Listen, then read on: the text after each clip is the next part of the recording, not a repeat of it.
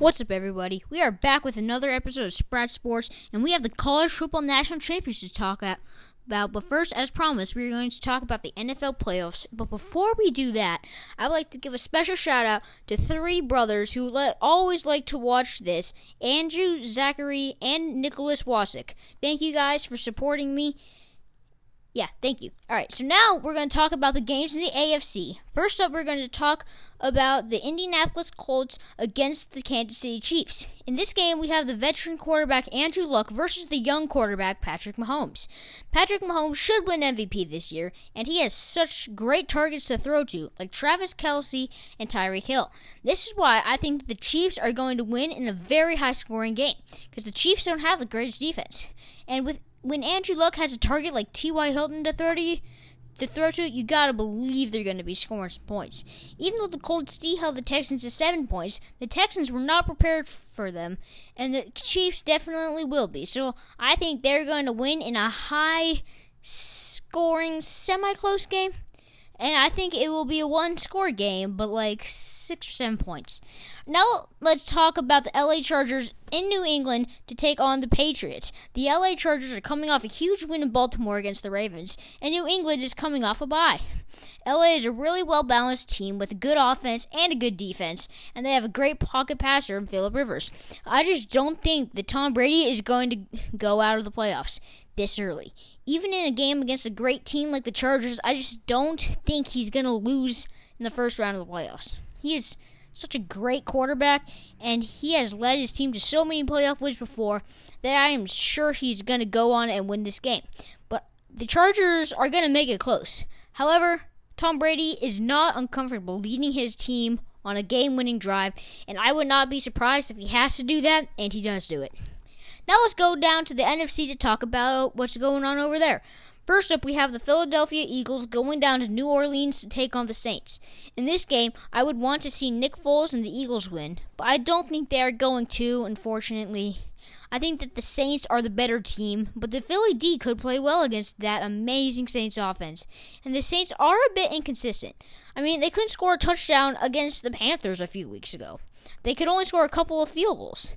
And just 2 weeks before that, they lost to the Cowboys while only scoring 10 points. When these two teams met earlier in the season, the Saints won 48-7, but that was before Philly went on its hot streak. But I think that since this is the playoffs, the Saints are going to show up to play. They're not going to be inconsistent, and they are going to beat the Eagles in a close game. Now let's go and talk about the other LA team, the LA Rams. The Rams will be at home taking on the Dallas Cowboys. Dallas is coming off a big win against the Seahawks, but the Rams have one of the best defenses in the league. The Cowboys have a pretty solid D, though, but they do not have as much of a high-scoring offense as the Rams, and in this game, I'm not sure how much defense is going to matter. The Rams' offense is just so good with Jared Goff and Todd Gurley that the Cowboys' defense won't be able to counter them too much.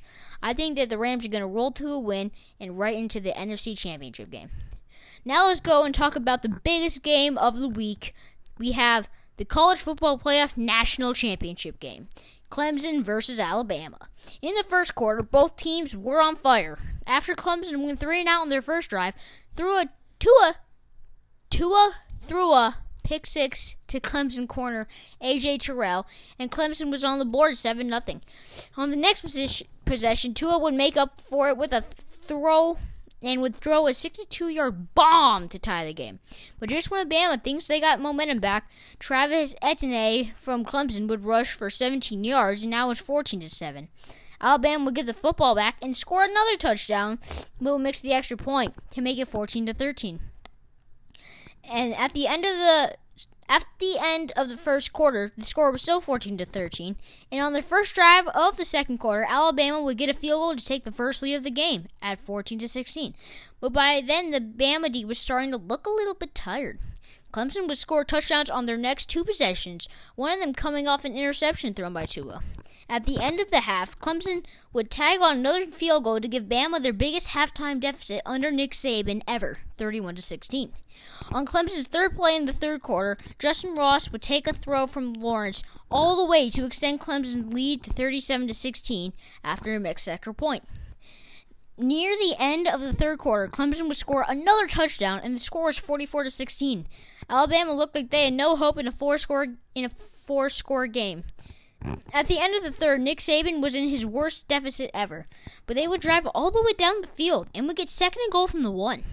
However, the Clemson D held them, and they would sack Tua on the 4th and 1 to give themselves a national championship. The final score was 14-16, and Clemson would win the second national championship in 3 years, and they'd be the first ever team to go 15-0.